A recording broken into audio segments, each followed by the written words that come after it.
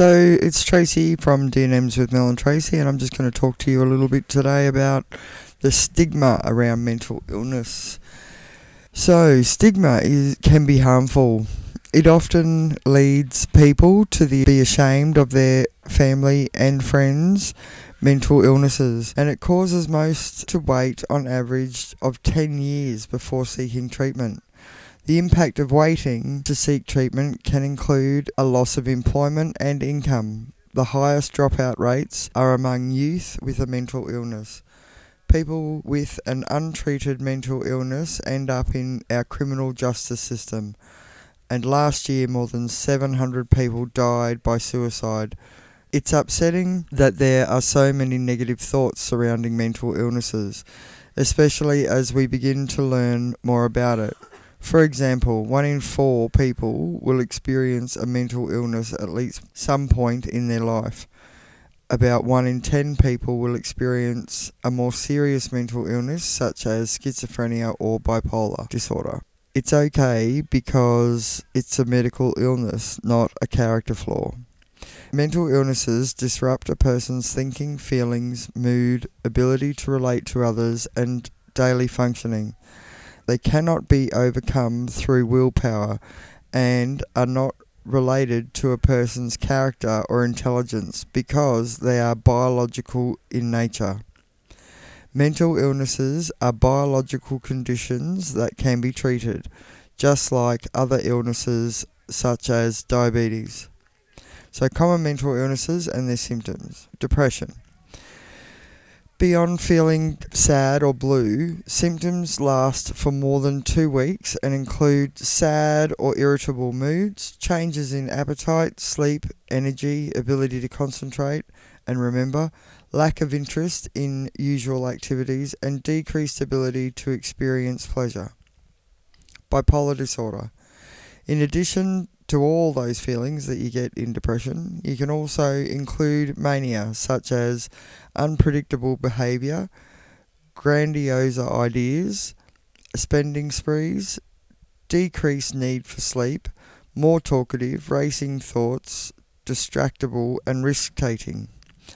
And then we go into schizophrenia, which includes hallucinations or delusions, emotional flatness, lack of expressiveness, inability to start and follow through with activities, and difficulty with organising tasks and your memory. Anxiety. Anxiety is a pounding feeling in your heart, sweating, trembling, dizziness, shortness of breath, numbness, chills, difficulty concentrating, fatigue, irritability, edginess, and so many other things. It's okay because it's treatable. Life can get better. The best treatments for serious mental illnesses today are highly effective. In fact, more than 70% of people's symptoms are reduced and they feel better when following their treatment plans. However, most people live with their symptoms on average of about 10 years before seeking treatment, largely due to the stigma, and more than 60% of people don't receive treatment ever. The sooner people get treatment, the greater their chance of recovery. Talking about mental illnesses can be hard, and although now you may know more about the stigma and the mental illnesses, you may not feel comfortable breaching the subject. Now let's talk about general tips and talking to others about mental illnesses.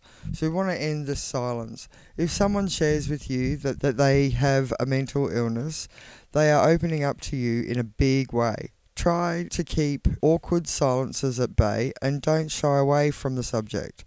Ask questions, show concern. Be talking openly about mental illness. It becomes easier to ask for help. Be nice. It sounds very easy to do, but try to say the right things. Be open and caring, and let that shine through. Your language and tone of your voice are more important than you think. Listen. The fact that you are there for your friend, family member or co-worker can make a world of difference. As much as you can, try not to find and share a solution to their problem. Focus on asking open-ended questions and listening to what they need to tell you. Keep in contact. Make sure they know that they can always get a hold of you if they need it, and be there for them. Check in with them from time to time with a call, a text, an email, and offer to meet up. Hey, let's go for a coffee. Don't ignore it. Don't be afraid to ask about the well-being of someone if you think they may be hurting. It can be hard to take the first step, so make it easier for your friend and ask them how they are doing. Offer to help your friend. Everyone is different and has a different idea of what help can be beneficial to them. Either way, ask your friend what you can do to help them and be open to their answer. Keep the conversation moving. Don't feel like the only thing you need to talk about to your friend is about their mental illness. They are still the same person with the same likes and dislikes. You can talk about other things to keep silent lulls out of the conversation, just to make sure that you know you are completely open to revisiting the topic with them later. Now we're going to have a chat about things, what we should say and probably what we shouldn't say. Now that we have some general rules for talking about mental illnesses, let's go over some of the things you can say. Can you think of any other things that might be helpful? Well, let's have a look. Allow time for discussion suggestions. Thanks for opening up to me. Is there anything I can do to help? Relapse is a part of recovery, not the end of it. I'm sorry to hear that. It must be tough. I'm here for you when you need me. I can't imagine what you're going through. Can I drive you to an appointment? How are you feeling today? Now we talk about what not to say. Equally important are the things not to say. Can you think of other things? Let's go. Examples on what not to say. It could be worse. Just deal with it. Snap out of it. Everyone feels that way sometimes. We've all been there. You've got to pull yourself together. Maybe try thinking happier thought. Try to avoid these derogatory phrases like crazy, psycho, insane, or nuts. These words actually help perpetuate the stigma, and it is amazing how much these words are used on a day-to-day basis. So, we've noticed that our friend Jessica has seemed a bit detached and disengaged during the past few months. She rarely comes to book club, and when she does, she doesn't say much. We're concerned about her, so we decide to ask her when we're alone if she's okay, and she says she's been really depressed lately. So what do we say? Some of the examples on what we can say is, I'm so sorry to hear that. I've noticed you haven't been yourself lately. Have you talked to your doctor lately about how you have been feeling? Are you seeing someone? I care about you and I'm concerned. I will do whatever I can to help.